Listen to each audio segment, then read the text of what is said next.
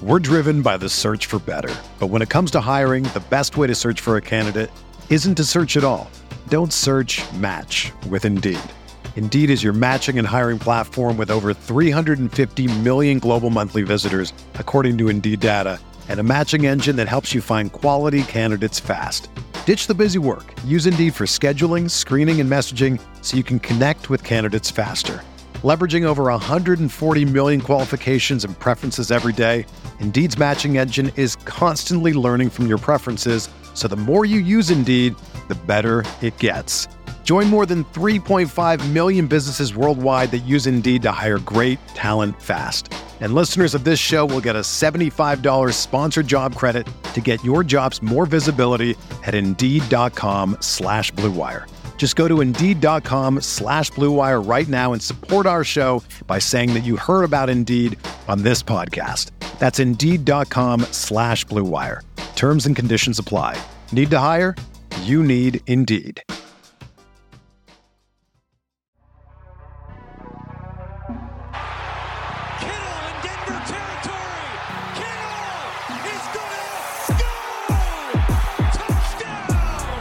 Has got him and a sack him back inside the 30-yard line. Nick Bosa drops Aaron Rodgers for a 13-yard loss. Quick pass caught by Kittle. He dives and he's in. Touchdown 49ers.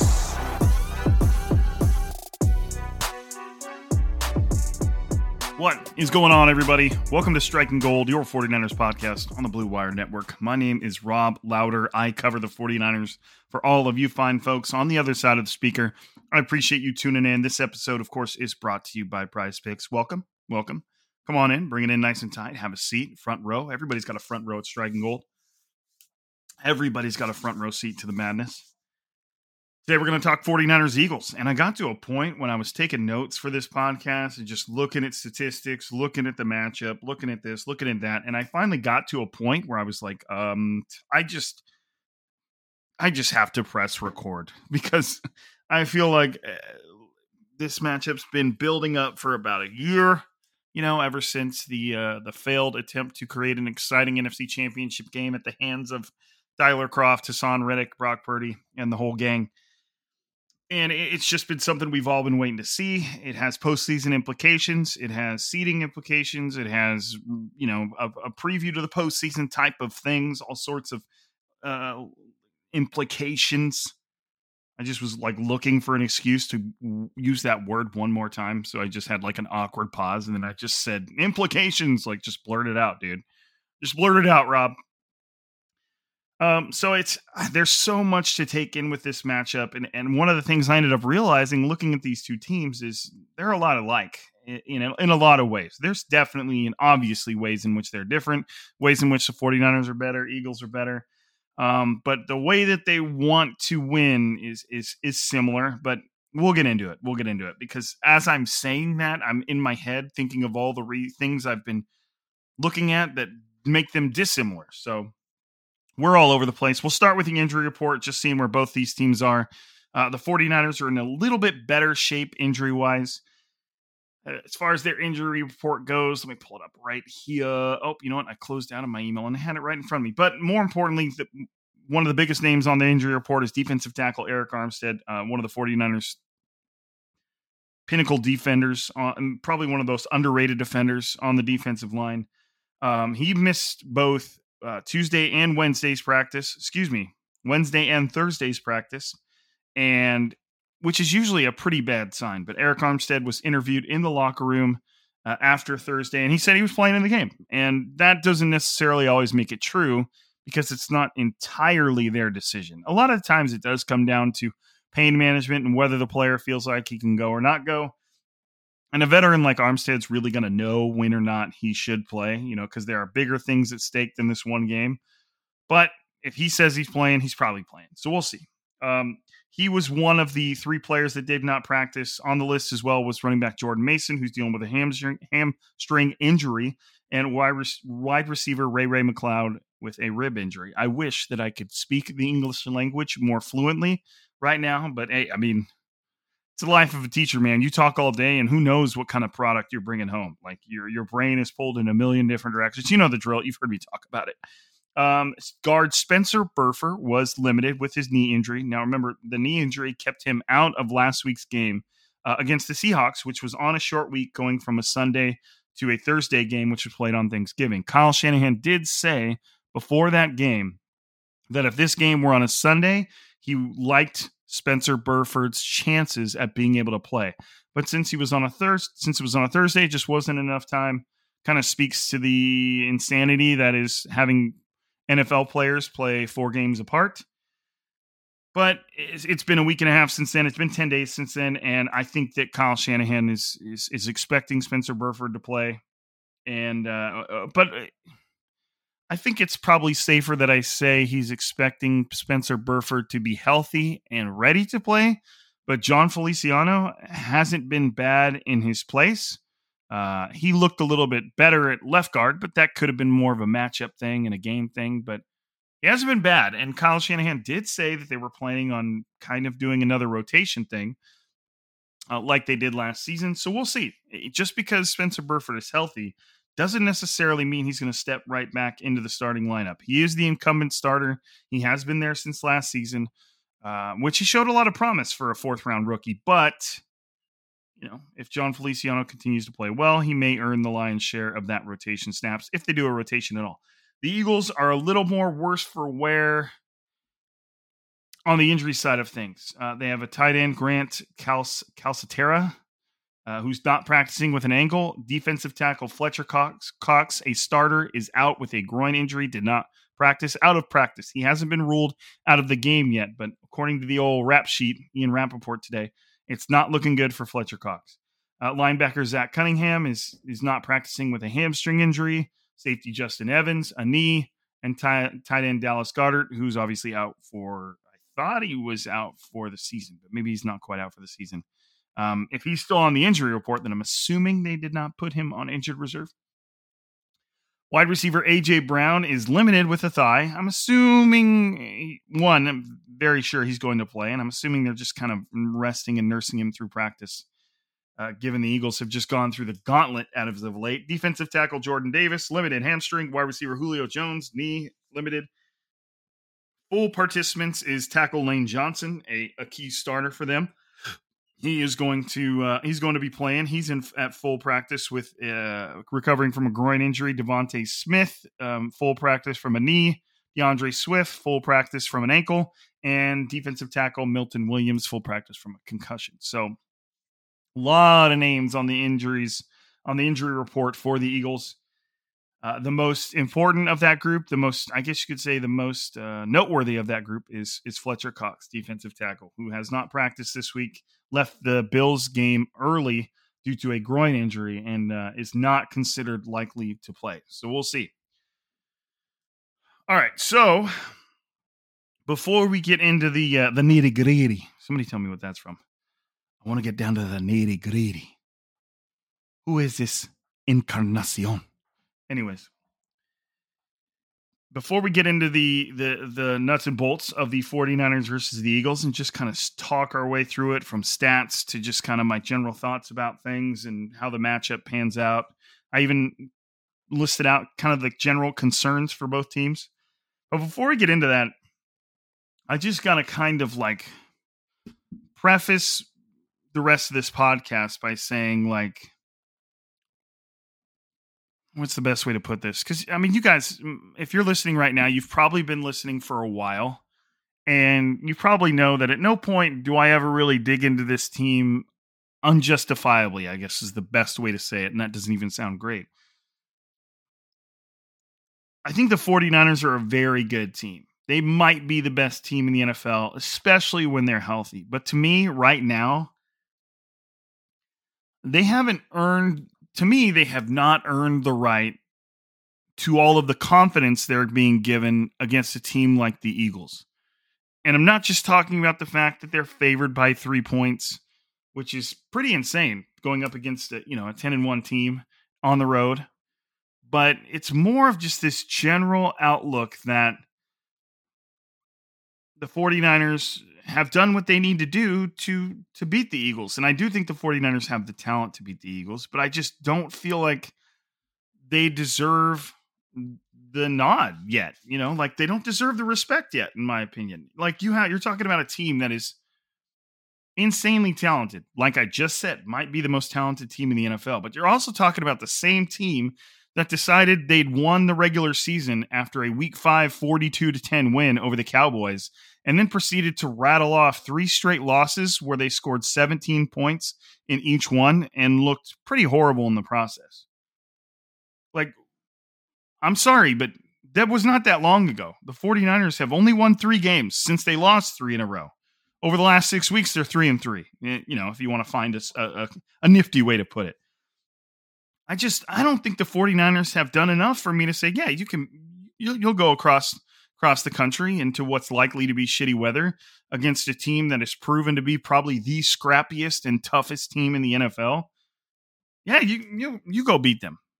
I got you. I think you're going to win it. And again, I'm not even saying the 49ers aren't going to win it, but the amount of confidence being exuded in a team that just a couple weeks ago admitted that they let their foot off the gas and just started getting beat by not random NFL teams, but the Browns loss has aged well given how good that defense is, and it still isn't an excuse.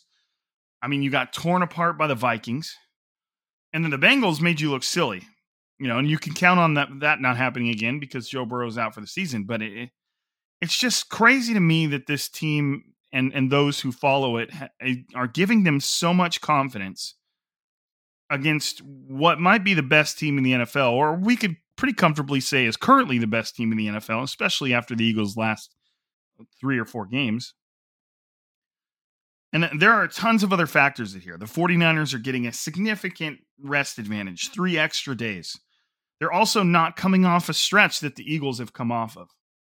If you go look at the Eagles' schedule, which I had pulled up here. Where did I do it? Is it over here? Hold on. Yep, there it is.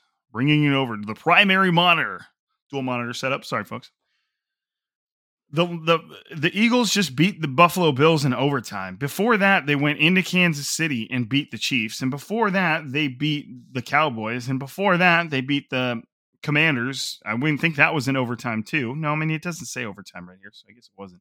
That was the first time they played them. Crazy that both times they played the Commanders, they were both an absolute scrap. Kyle Shanahan needs to call Ron Rivera and be like, hey, what are you doing?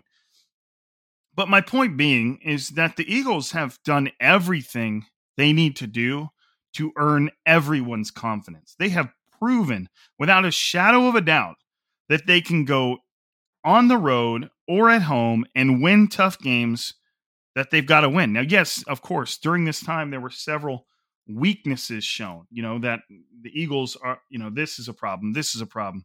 Teams are getting after them like this. If you want to go back and look at that game, you're looking at Josh Allen throwing 51 passes and completing 29 of them, which is not great.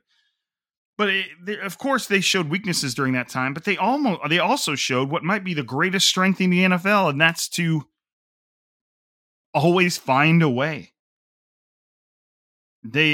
Even Jalen Hurts said in his press conference after the Bills game, we always find a way. That's something he said. We always find a way. That's something you can't take for granted, and it's hard to quantify. And I cannot agree with him more. And the amount of confidence being thrown the 49ers' way is almost disrespectful in a way to me, because I don't feel the 49ers have proven themselves in the same way the Eagles have. When was the last time the 49ers got into a scrap with one of the best teams in the NFL, were down at halftime, maybe even down in the fourth quarter, and then came back and won? Now, it's a good thing the 49ers just kind of kicked people's ass. Like, they could have had a game like that against the Cowboys, but they decided to beat them 42-10. So it's not necessarily a bad thing that the 49ers haven't been in those games. They could have had one against Jacksonville, but instead they beat them 34-3. You know what I mean? So that's a good thing. But the Eagles have shown that, yeah, we're in close games that maybe you prefer not to be close, but we will find a way to win. And it almost seems like the Eagles will find a way to win no matter what the game is like. They're not going to allow the 49ers to get out to anything sort of a 34-3 lead, or at least that's what they've shown us up until this point. The 49ers are favored by 3 points on a road game going into the Eagles. Now, that's not that hard to fathom when you think about the rest advantage and what the Eagles have gone through over the past 3 weeks when it comes to their schedule. You know, they had to go the ringer with Kansas City, and Kansas City, the Chiefs probably should have beat the Eagles when you look at that game and how many passes were dropped. Then you look at the Buffalo Bills, and there were a lot of questionable calls. There were a lot of, plays that could have gone either way that went the Eagles' way, including this is just badass though. A 59-yard field goal in the rain and wind to send the game into overtime. Like, damn, come on. I think the Bills and Josh Allen and Gabe Davis had some sort of miscommunication, and he was wide open, and it would have put the game away, and they didn't hit it. So all these things are happening. The Eagles kind of have that luck that we're used to seeing the Seahawks have. But they still find a way in tough games, and I just think that earns a little bit more respect than I think a lot of people are kind of letting it roll off their shoulder. Like, oh, yeah, the Eagles have won close games. Well, they shouldn't have been close, Well, yeah, but they were close. And to be able to prove your mettle at a place like in Arrowhead Stadium, like, damn, going into Arrowhead and beating the Chiefs, that's tough. And I don't think the 49ers have shown themselves of winning that type of game yet. And I understand that may be a little bit harsh. I know you guys might be sitting on the other side of the speaker going, hey, what the hell, Rob? What the 49ers do to you, bro? Why are you disrespecting them? But it's just a matter of what the Eagles have shown me is freaking impressive. And what the 49ers showed me is impressive at times, but also mind-boggling at times. Like, what do you mean you took your foot off the gas? Are you not in a competition to get the first seed and a first-round bye in the playoffs and home field advantage?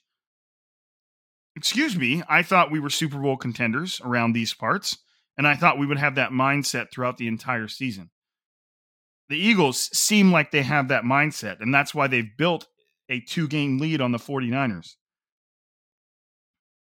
You know what I mean? You know what I'm saying? Like, the 49ers perplexed me for a little while. Like, you had veteran players openly admitting that they took their foot off the gas, which is to me, just I'm like, what? Like, my eyes are wide right now. Like, what do you mean? You guys, you've been at this for a while and you've gotten close so many times. How do you not understand the value of a first round bye in the playoffs? Especially now when only one team gets it. It's wild to me. So to me, until they go into Seattle, or excuse me, into the different bird, my bad. Until they go into Philadelphia and put it down and walk out of there with a win, then I'm not giving them any flowers against the Eagles. Not yet.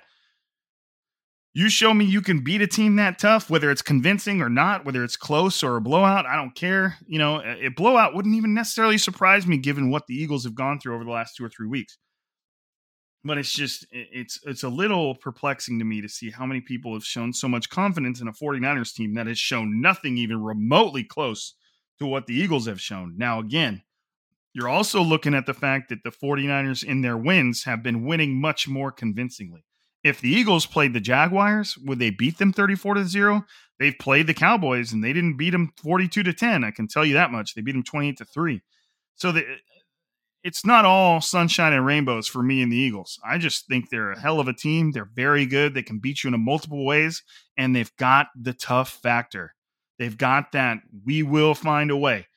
So the 49ers have got to find a way. Let's keep going. Let's go through. I usually do this every week leading up to the game. The basic stat comparisons between the two teams. I think it just paints it's kind of like the tail of the tape, if you will. Bum, bum, bum, bum. That's silly UFC music they play. I'm going to take a quick drink of Diet Green Tea citrus flavor with natural flavors from Kirkland. Thank you for waiting. All right. So on offense, in the pass game, the Eagles ranked 10th in the NFL in completion percentage. The 49ers are second. Brock Purdy currently has a 69.9% completion percentage, which is nice. Yards per attempt, the Eagles rank 7th. The 49ers are first. Passing yards, the Eagles are 12th. The 49ers are 9th. A little closer in that department. Touchdowns, the Eagles are 13th. The 49ers are 10th. Interceptions thrown, the Eagles are 24th. The 49ers are 6th. Bit of a difference there. Passer rating, the Eagles are 11th. The 49ers are 1st. First down percentage, the Eagles are 10th, the 49ers are first. 20-plus yard gains, the Eagles are 11th, the 49ers are fourth. And the number of sacks taken, the Eagles are 20th, and the 49ers are fifth. So in almost every single basic statistical category, the 49ers are a better offense than the Eagles. In some ways, significantly better. So that's an interesting thing, especially when you consider what Jalen Hurts adds on the ground. But this is passing, so let's get to the rushing. Yards per carry. The Eagles are 17th, the 49ers are 9th. Total touchdowns, the Eagles are 4th, the 49ers are 3rd. That is where you get to the Jalen Hurts effect. The Eagles are 4th in the NFL in rushing touchdowns. Again, the 49ers are 3rd. But if you go to Jalen Hurts stats, that man has thrown for 10 touchdowns and 18 touchdowns and 10 interceptions. That's a lot of interceptions. But he's also, I have to scroll down even further to see his rushing. Why don't they just put it all in the same deal? Jalen Hurts, these are running back numbers. 114 carries for 410 yards. Sheesh. He's also gotten into the end zone 11 times. I'm going to repeat that. Jalen Hurts, the quarterback, has 114 rushes for 410 yards. That's 3.6 yards a pop. That's respectable. But he's also gotten into the end zone 11 times. Now, yeah, you've got the tush push. You've got some gadget plays here and there, but there is no universe where that is not impressive. In terms of 20-plus yard gains on the ground, the Eagles are 7th. The 49ers are 21st. So the Eagles are much better than the 49ers at creating explosive plays on the ground. First down percentages for gaining a first down through a carry. The Eagles are 2nd and the 49ers are 5th. So that one most glaring statistic that stands out is explosive plays on the ground. The Eagles are very good in that department, whereas the 49ers, not so much. Not so much. Okay, let's wander over to the defensive side of the ball. So now you're talking defensive statistics and how you rank, lower numbers are better, that sort of thing. In terms of completion percentages allowed, the Eagles are 15th, the 49ers are 21st. Not a great stat for either defenses. Yards per attempt, the Eagles are 10th, the 49ers are 4th. So what's crazy is, those two stats tell you right there is that the 49ers give up a lot of passes, but they don't give up big passes. The Eagles give up more big passes than the 49ers do. So the 49ers are allowing a high completion percentages, but those attempts are not traveling very far down the field. Total yards through the air. The Eagles are 28th, one of the worst teams in the NFL. The 49ers are 11. Touchdowns through the air. The Eagles are 30th. 2 spots removed from the worst in the NFL. The 49ers are 5th. Interceptions, meaning how many interceptions the defense has got. The Eagles are 27th in the NFL. The 49ers, 1st. First down percentages allowed through the air. The Eagles are 20th. The 49ers are 3rd. Again, lending a little bit more gravity to the fact that 49ers, they give up some passes, but they're not deep passes. And they don't even get first downs often. Total sacks as a defense, the Eagles rank 14th and the 49ers rank 10th. So a little similar there. Rushing defenses, yards per carry. Eagles are 12th, 49ers 10th. Both of them hovering right around 4 yards per carry. Touchdowns allowed on the ground. The Eagles are 4th, 49ers are 5th, right next to each other. First down percentages. The Eagles are 20th, the 49ers are 31st, allowing a first down on 28.4% of runs. So not a great stat for the 49ers in terms of first down percentages on the ground allowed as a defense. But let's take a step back there. If you're looking for a very stark difference, here's where they are. Total passing yards allowed. Eagles rank 28th. Passing touchdowns allowed. The Eagles rank 30th. Interceptions reeled in. The Eagles rank 27th. So you're looking at a defense that is very susceptible through the air. Now, it's not that Darius Slay and James Bradbury are bad. Debo thinks James Bradbury is bad, but James Bradbury just last week against the Eagles. Now, that was a big game. Again, Josh Allen threw the ball 51 times, but James Bradbury also in that process, he did give up a touchdown, but he also had an interception and he had 5 pass breakups. 5. That's intense. Now, will he have 5 pass breakups against the 49ers? I don't think so. Because I think the 49ers receivers are far and away better than the Bills receivers. And yeah, I understand the Bills have Stephon Diggs, but you also have that weird connection between him and Allen. They're always pissed off. They're always emotional. And then after Stephon Diggs, you've got like Gabe Davis. They don't compare to what the 49ers are doing through the air, especially when you throw in Christian McCaffrey and George Kittle. So you're looking at an Eagles defense that is fairly susceptible in the air. Here's my ultimate ... as long as the offensive line gives them time. And that is where you will find one of the biggest, concerns for the 49ers, but I'm going to get into that later. Now you're just starting to look at this matchup, and you're like, what are we looking at here? What needs to happen for the 49ers for them to win? And to me, as obvious as it may be, to me, if Brock Purdy plays well, the 49ers will win. That's it. I'm kind of already expecting a defense that's game, that's ready, that's down, that's going to perform up to a certain level. Now, it's not that we haven't seen that defense get gashed before, and they're going to be met with some very, very, very good receivers, one of the best receiving cores in the NFL in A.J. Brown and Devontae Smith.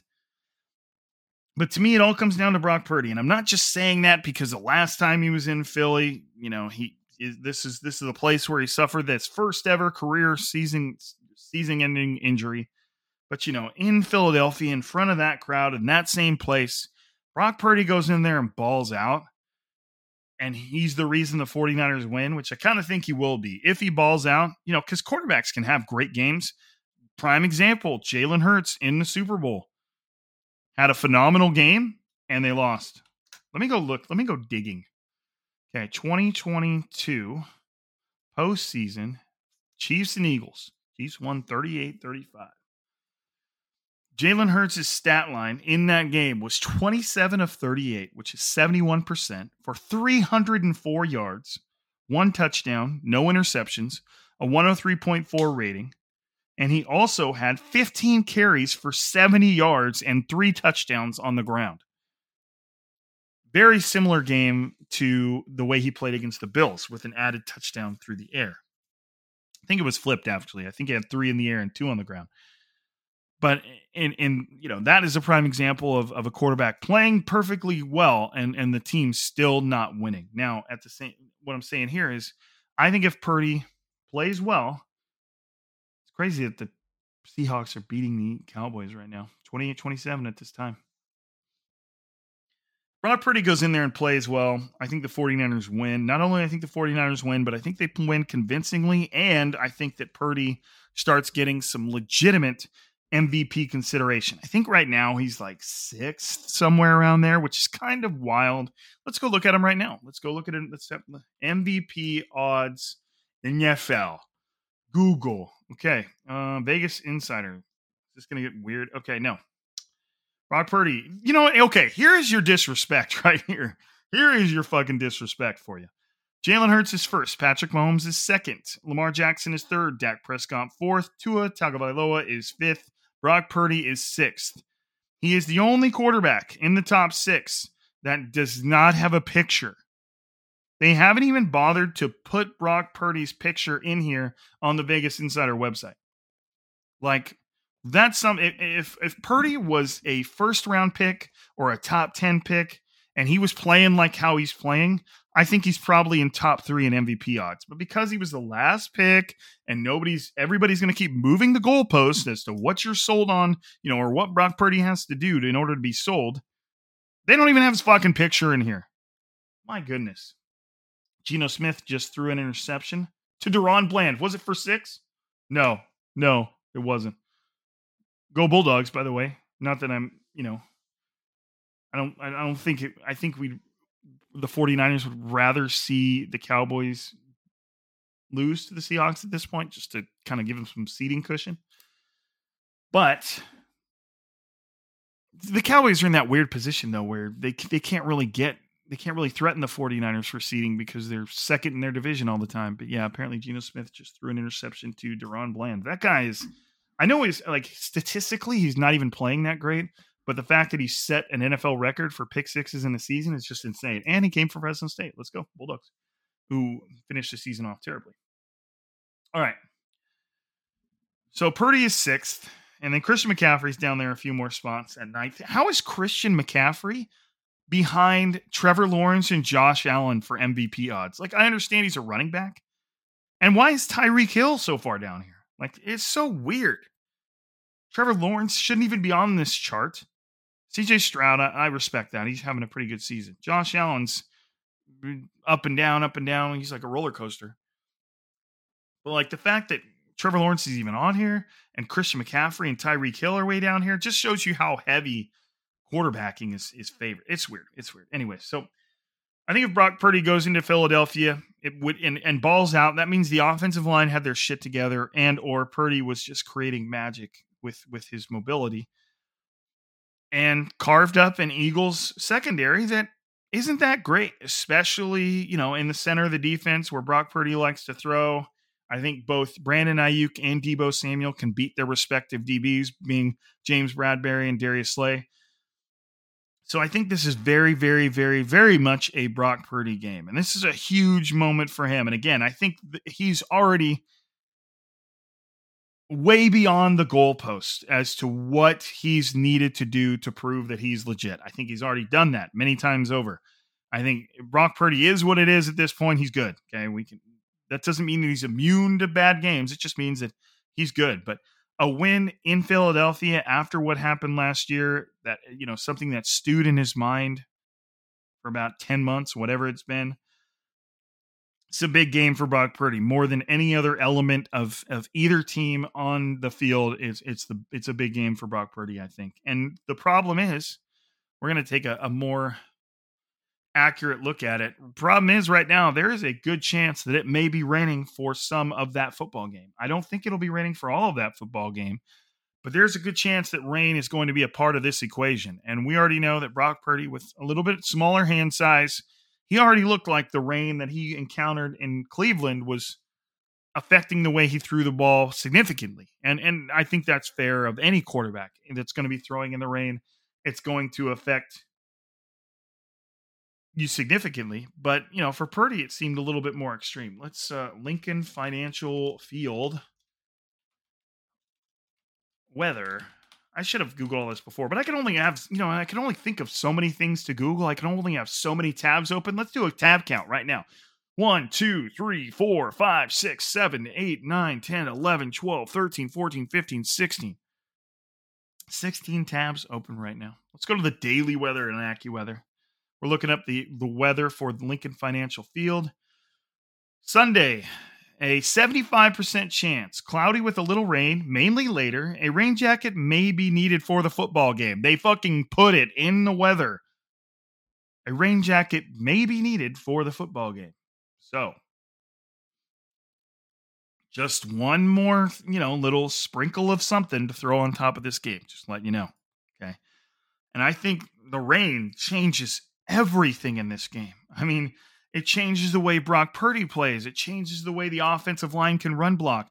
It changes the way running backs can cut upfield. It changes the way defensive linemen can get pressure on the quarterback. It just changes everything. And I'm not trying to be dramatic about a little weather, especially when it comes to football and the fact that they kind of play in everything but lightning. But it just changes so much about this game. And I think if anything, given how much shit the 49ers wide receivers have talked and the things that they have said, I think that the 49ers going into the Philadelphia last year knew that they were about to carve them up. It's the only way to explain just how disappointed they all were and how confident they were in the shit they were talking. And it just tells me that they were ready. They thought they were going to go off in the air. Maybe they thought that and it still wasn't going to happen, but they were confident. These were some confident dudes. They're about to light that up. And now you're looking at that, their biggest advantage, what they feel is likely going to be their biggest advantage, and that's attacking the Eagles defense through the air, and that may be mitigated significantly by rain. We'll see. Could go away, but Yeah, man, rain really changes this game a lot. So before we get to the Seahawks apparently went, or the Cowboys apparently went for it on 4th and 2 on the Seahawks 30-yard line, losing by 1, and it was incomplete. CeeDee Lamb. So the Seahawks turned it over. Geno Smith threw an interception to Deron Bland. The Cowboys got 4 plays, got to 4th and 2, could have kicked a field goal to take the lead. And instead, they went for it on 4th down and didn't get it. I think that's their second failed 4th down conversion in this game. Just your update. We're driven by the search for better. But when it comes to hiring, the best way to search for a candidate isn't to search at all. Don't search, match with Indeed. Indeed is your matching and hiring platform with over 350 million global monthly visitors, according to Indeed data, and a matching engine that helps you find quality candidates fast. Ditch the busy work. Use Indeed for scheduling, screening, and messaging so you can connect with candidates faster. Leveraging over 140 million qualifications and preferences every day, Indeed's matching engine is constantly learning from your preferences, so the more you use Indeed, the better it gets. Join more than 3.5 million businesses worldwide that use Indeed to hire great talent fast. And listeners of this show will get a $75 sponsored job credit to get your jobs more visibility at Indeed.com/Blue Wire. Just go to Indeed.com/Blue Wire right now and support our show by saying that you heard about Indeed on this podcast. That's Indeed.com/Blue Wire. Terms and conditions apply. Need to hire? You need Indeed. Whether you're a world-class athlete or a podcaster like me, we all understand the importance of mental and physical well-being and proper recovery for top-notch performance. That's why I'm excited that Unified Healing is sponsoring this podcast. Unified Healing is a new and super innovative global network of wellness centers powered by Energy Enhancement System, or EE System. If you haven't heard of the EE System, you'll want to listen up. This technology promotes wellness, deep relaxation, purification, and rejuvenation. At hundreds of locations across the globe, access to a center is easy and affordable. Interested in experiencing the EE System technology for yourself? Go to unifiedhealing.com/Blue Wire to learn more and find a center near you. That's UNIFYDhealing.com/Blue Wire. No material or testimonials on the Unified Healing website are intended to be viewed as medical advice or a substitute for professional medical advice, diagnosis, or treatment. Always seek the advice of your physician or other qualified healthcare provider with any questions you may have regarding a medical condition or treatment and before undertaking a new healthcare regimen, including EE System. So let's talk about Prize Picks, and then we're going to get into my concerns for the 49ers and the Eagles, kind of looking at them from two lenses, from both teams' lenses. We're going to do Prize Picks, and then we are going to we're going to get to that, and then we're going to get the hell out of here. But the Eagles allow a league worst, like they're not good against tight ends. League worst. They are the worst teams when it comes to passer rating against tight ends. So I have chosen George Kittle to have more than 46.5 receiving yards. Again, the Eagles are the worst team in the NFL when it comes to passer rating against opposing tight ends. Okay, so that's my justification for that pick. I also picked Deebo Samuel to have more than 11.5 rush yards total. Deebo can easily get that on one play, especially if it's one of those patented end arounds. I do think he's going to get probably 5 to 10 carries is a little heavy, maybe 5 to 7 carries. So I think he gets more than 11.5 rush yards. I think the 49ers are going to want to lean on him in a game that's going to be very physical. Deebo's a physical player. I think Brock Purdy is going to throw for less than 31.5 pass attempts. 31.5 pass attempts. 31.5. Do I have Brock Purdy's statistics open right now? I will not. So we will check with our computer. Boop, boop, boop, boop, boop, boop, boop, boop, boop, boop, boop. Okay, Brock Purdy's stats. Let's look at this. Let's take a look. Should have had this ready. But again, I can only open so many times. So I chose Purdy to have less than 31.5 attempts. Let's count how many times he have had less than 31.5 attempts. Against Seattle, 30. That's 1. I'm just going to go down. 2, 3, 4, 5, 6, 7, 8, 9, 10. What if they played 11 games? 10 of them, he had less than 31 and a half pass attempts. So I'm going to stick with that. That seems like an easy one to choose.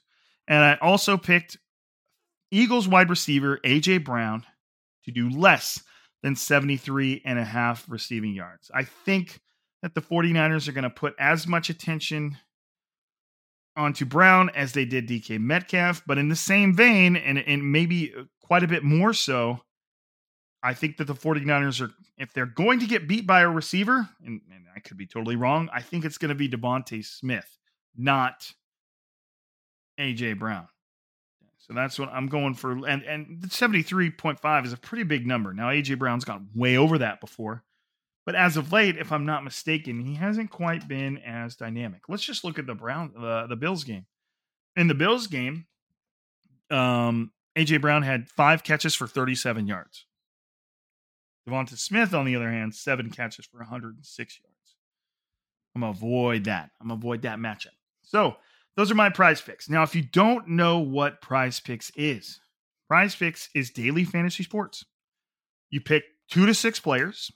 You pick what stat projection you want to focus on. You know, you can see all of my stats are different. I've got receiving yards. I've got rushing yards. I've got pass attempts. Okay. And then I've got another receiving yard. So they weren't all different, but 3 of them were. So it's daily fantasy sports. You're picking between 2 to 6 players, picking more or less, and you're watching the winnings roll in, right?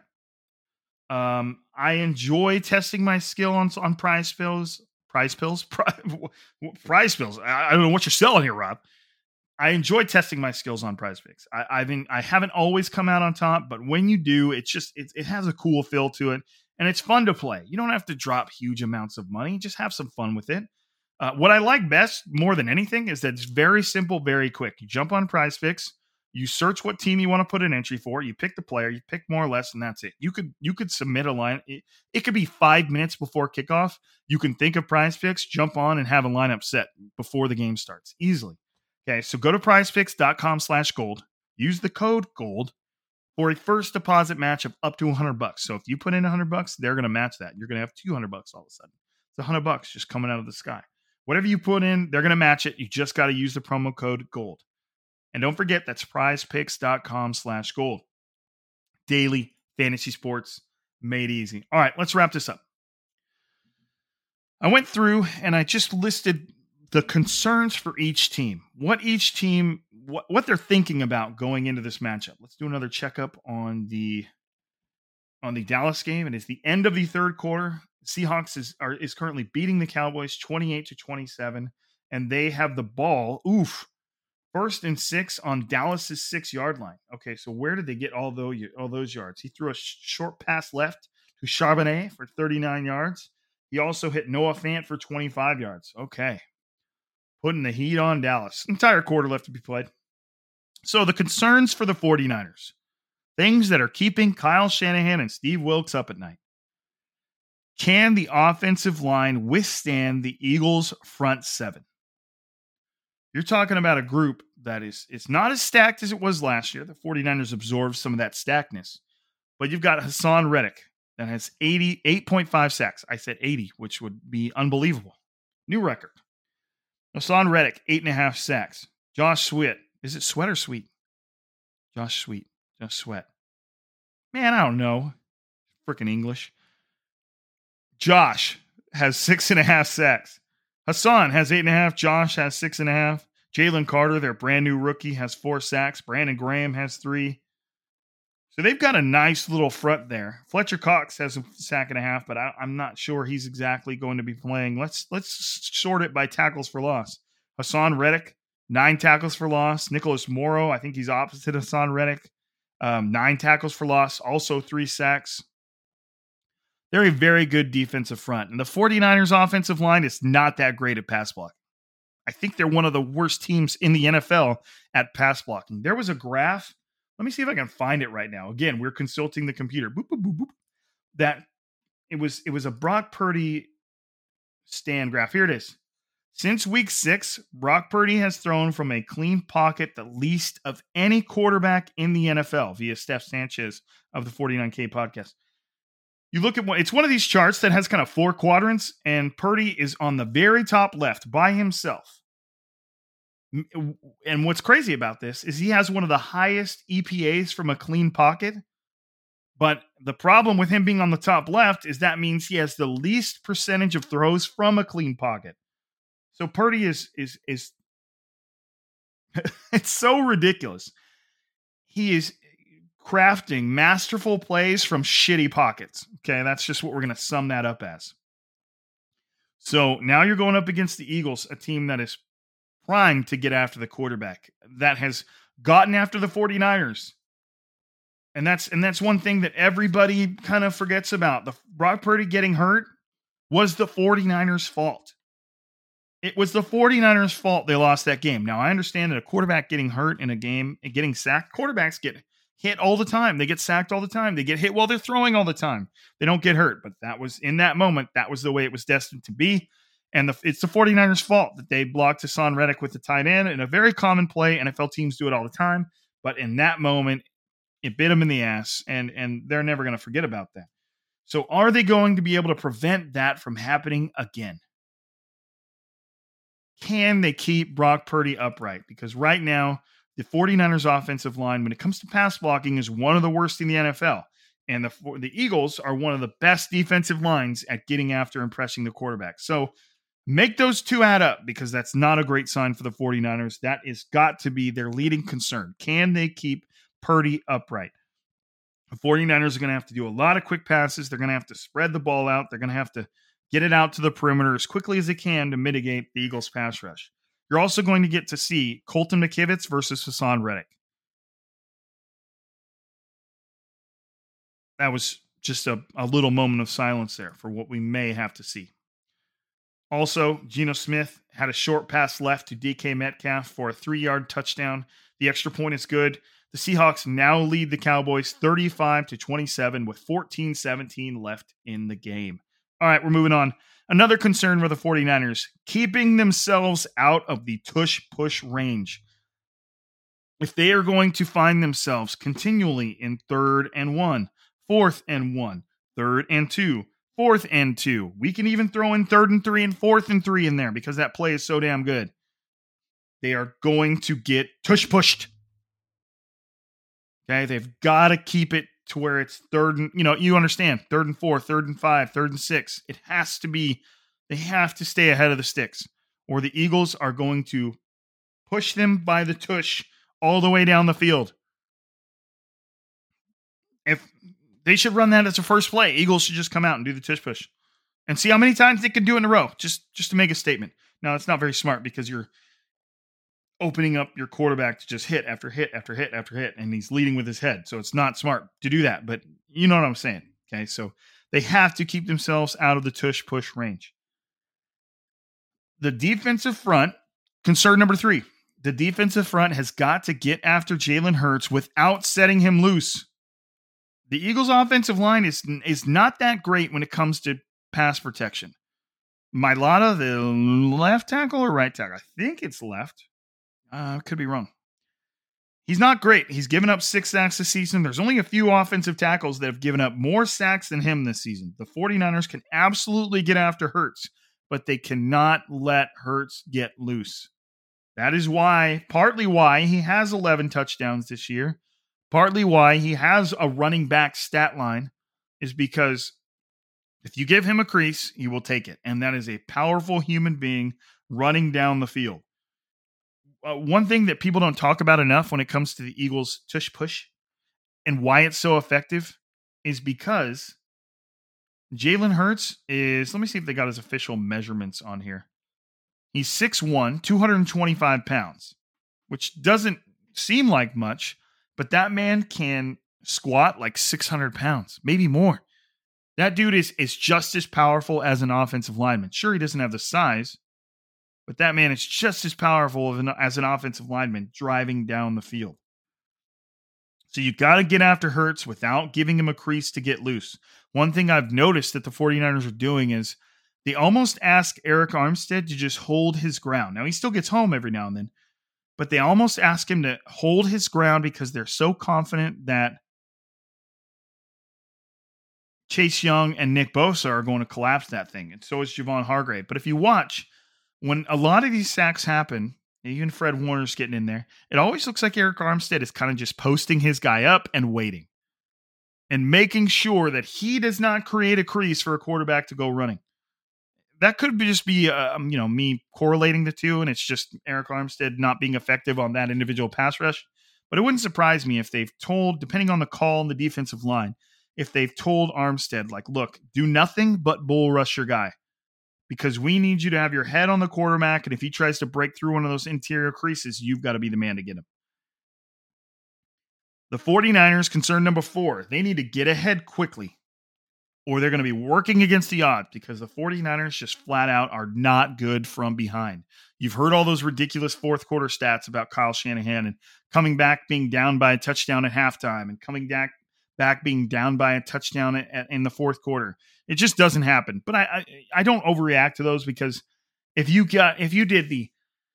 there's that crazy stat where Kyle Shanahan is like 0 of 36 if he's down by like 7 or more in the fourth quarter. Well, I guarantee you the entire NFL and all the history of time is like 105 for 8,762. You know what I mean? It's just you don't win that often when you're down by 7 points in the fourth quarter. But you would think Kyle Shanahan would at least have like 1 or 2. But so the 49ers play their best football when they get ahead and stay ahead. The 49ers are going to need to get ahead quickly so they're not working against the odds all game and putting them in a spot where they have to get away with what they do, which is run the ball. The 49ers throw the football like they're like a bottom 5 team in terms of how often they throw the ball. So they've got to get ahead so they can play their brand of football. The last concern that I put for the 49ers is, does the weather limit the effectiveness of Purdy in the pass game? We talked about it earlier. It's very self-explanatory. Is the weather going to come in there and put a stranglehold on what might be the 49ers' biggest advantage over the Eagles? And that is the 49ers passing game against the Eagles' pass defense. Concerns for the Eagles. If the front 7 cannot get home quickly, the 49ers will carve up the center of that Eagles defense. The Eagles are not good at defending the middle of the field. Their linebackers are not good. They are horrible against tight ends. The 49ers will be happy to carve the Eagles up. Pun intended, Thanksgiving-ish, I guess. They would be happy to carve the Eagles up if that front 7 can't get home, if that Eagles front can't create consistent pressure on Brock Purdy, they will get carved up because that's what the 49ers do. That's what Maryland does. What did you say before that? You guys know. The Eagles, can they stop the 49ers rushing attack and force a pass-heavy game? Now, I know you're thinking, Rob, you just said the 49ers would love to pass all over the Eagles. It doesn't work when that surprise factor is not there. The 49ers are all about their motions, their play actions, their RPOs, their disguises. None of that stuff is effective if a defense is ahead on the scoreboard and they're just sitting there going, we know you need to pass. So we don't care. You can run the ball if you want, sure, but we're not worried about that. Run the ball. We're going to stop it, and then we know you're going to need to pass on 3rd and long, and then we're going to come after you. So the Eagles are going to be focused on stopping that run game for the 49ers. Easier said than done. The 49ers in what's the best way to say that? In opposite fashion of their pass blocking, they are one of the absolute best run blocking offensive linemen in the NFL. So the Eagles are going to want to stop the run. Are the Eagles good? Let me consult my base numbers. Yards per carry, the Eagles are 12th, right around 4. First down percentages, touchdowns. Yeah, the Eagles are just okay at stopping the run. They're not bad. So the 49ers are going to want to get that going. We all know that, though. And obviously, the third concern for the Eagles is they're going to want to not turn the ball over. The 49ers are the absolute best defense in the NFL, especially through the air at forcing turnovers. The Eagles cannot get into that matchup. They cannot give the 49ers easy opportunities to score. And Jalen Hurts, I wouldn't say he's turnover prone, but he's had some interceptions. I don't know how many fumbles he's had. I'd like to see that number as well. Let me see here. All right, so he has thrown.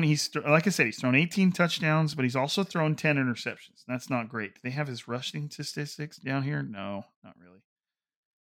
Let me see. I'll just click on the basic stats. There you go. How many Where's his fumbles? He also has 3 fumbles. Okay, so Jalen Hurts has turned the ball over 13 times.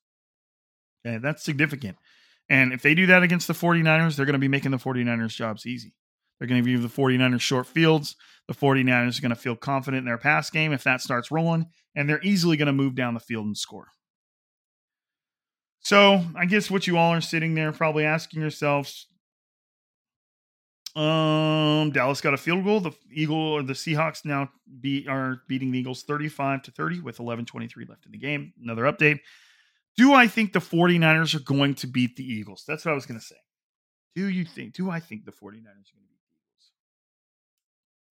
It's hard because, like I said in the beginning of this podcast, I don't feel like the 49ers have earned the respect of traveling across the country and beating, one of the NFL's, if not the best team in the NFL, and a team that has proven to just match every opponent they go against for the most part, except for the Jets.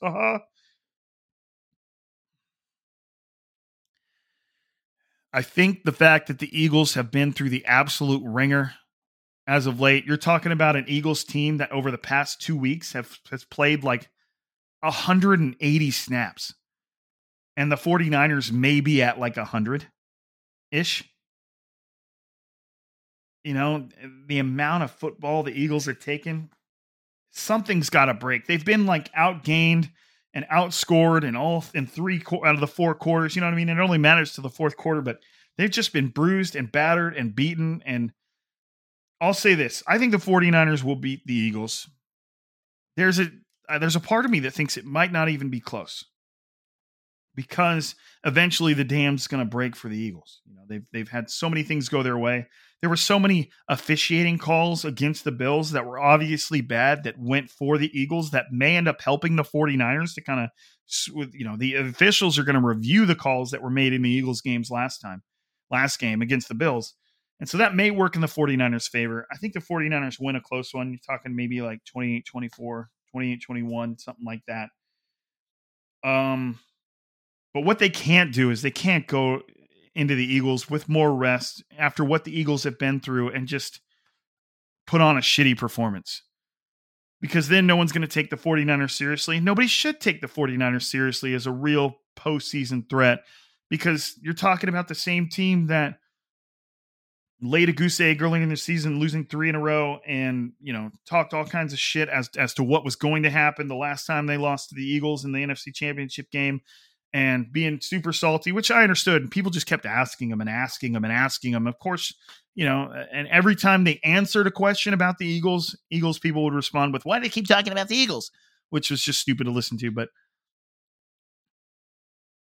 one thing, if the 49ers go into the Eagles and they lose a close game, then, whatever. They've proven that they're among the teams that can hang with the 10-1 Eagles. But we're also going to talk about, I told you, the Eagles find a way to win those games, and the 49ers haven't yet.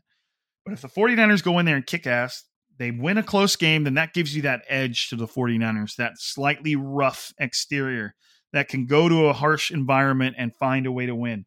Or if they go in there and kick ass, they're just going to be considered far and away the NFL's best team, and that's it. But if they go in there and they not like lay an egg in terms of like a 0, but if they go in there and stink it up with a shitty performance, and then you're right back to thinking about this team like after they lost 3 in a row. So a lot is along the line for the 49ers. The 49ers need this more than the Eagles need this. They are 2 games back in the hunt for the number 1 seed in the NFC. If the 49ers don't beat the Eagles, they can pretty much kiss the number 1 seed goodbye. Even if they beat the Eagles, that pulls them within 1 game. They then have the head-to-head tiebreaker, and then they would need the Eagles to drop a game to somebody else. So I'm going to pull up the Eagles' schedule again just to see. I know that they got the Cowboys coming up, which, again, after the Eagles this stretch, including the Niners, it wouldn't surprise me if the Eagles dropped one to the Cowboys. It is an away game, too. So you've got the rest of the Eagles' schedule: at Cowboys, at Seahawks. Both of those are formidable games. They're not shoo-ins. A home game against the Giants, a home game against the Cardinals, and then an away game against the Giants. So I could easily see the Eagles winning out. And if the 49ers beat the Eagles, they're going to need the Eagles to drop one more game. If the Eagles drop one more game and the 49ers beat the Eagles, then they are the number one seed in that moment. But that also requires the 49ers to run the table themselves. So there's a lot more riding on this game for the 49ers than the Eagles. It's not to say that the Eagles aren't taking it seriously. They heard all the shit the 49ers talked. Hassan Reddick said, look, after all that crying, now it's time to line it up in our place, and we'll do it again.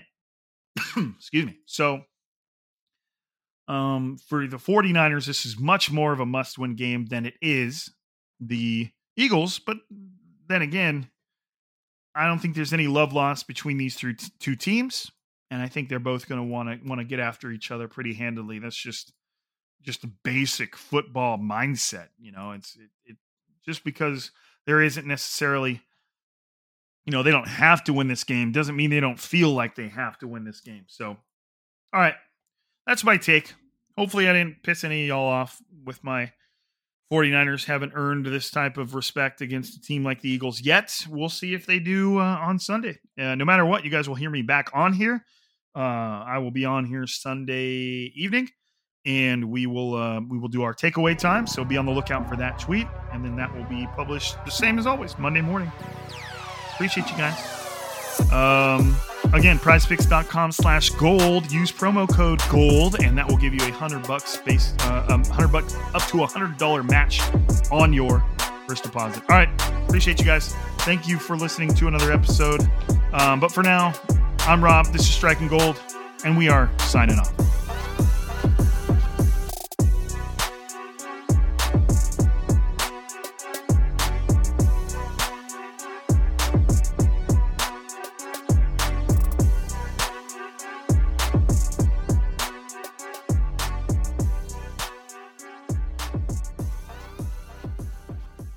Everyone is talking about magnesium. It's all you hear about. But why? What do we know about magnesium? Well, magnesium is the number one mineral that 75% of Americans are deficient in. If you are a woman over 35, magnesium will help you rediscover balance, energy, and vitality. Magnesium supports more than 300 enzymatic reactions in your body, including those involved in hormonal balance. From functional medicine doctors to mental well-being and female hormone experts, we all know that magnesium is the one mineral to improve all aspects of well-being and health. But which one? Magnesium Breakthrough from Bioptimizers, the trusted choice recommended by leading experts with 7 best-absorbed forms of magnesium to ensure your body receives the support it needs for overall well-being. Go to bioptimizers.com/balance today and use code BALANCE10 for 10% off. Support your journey to wellness at bioptimizers.com/balance. Magnesium Breakthrough from Bioptimizers, your foundation to optimal health and vitality.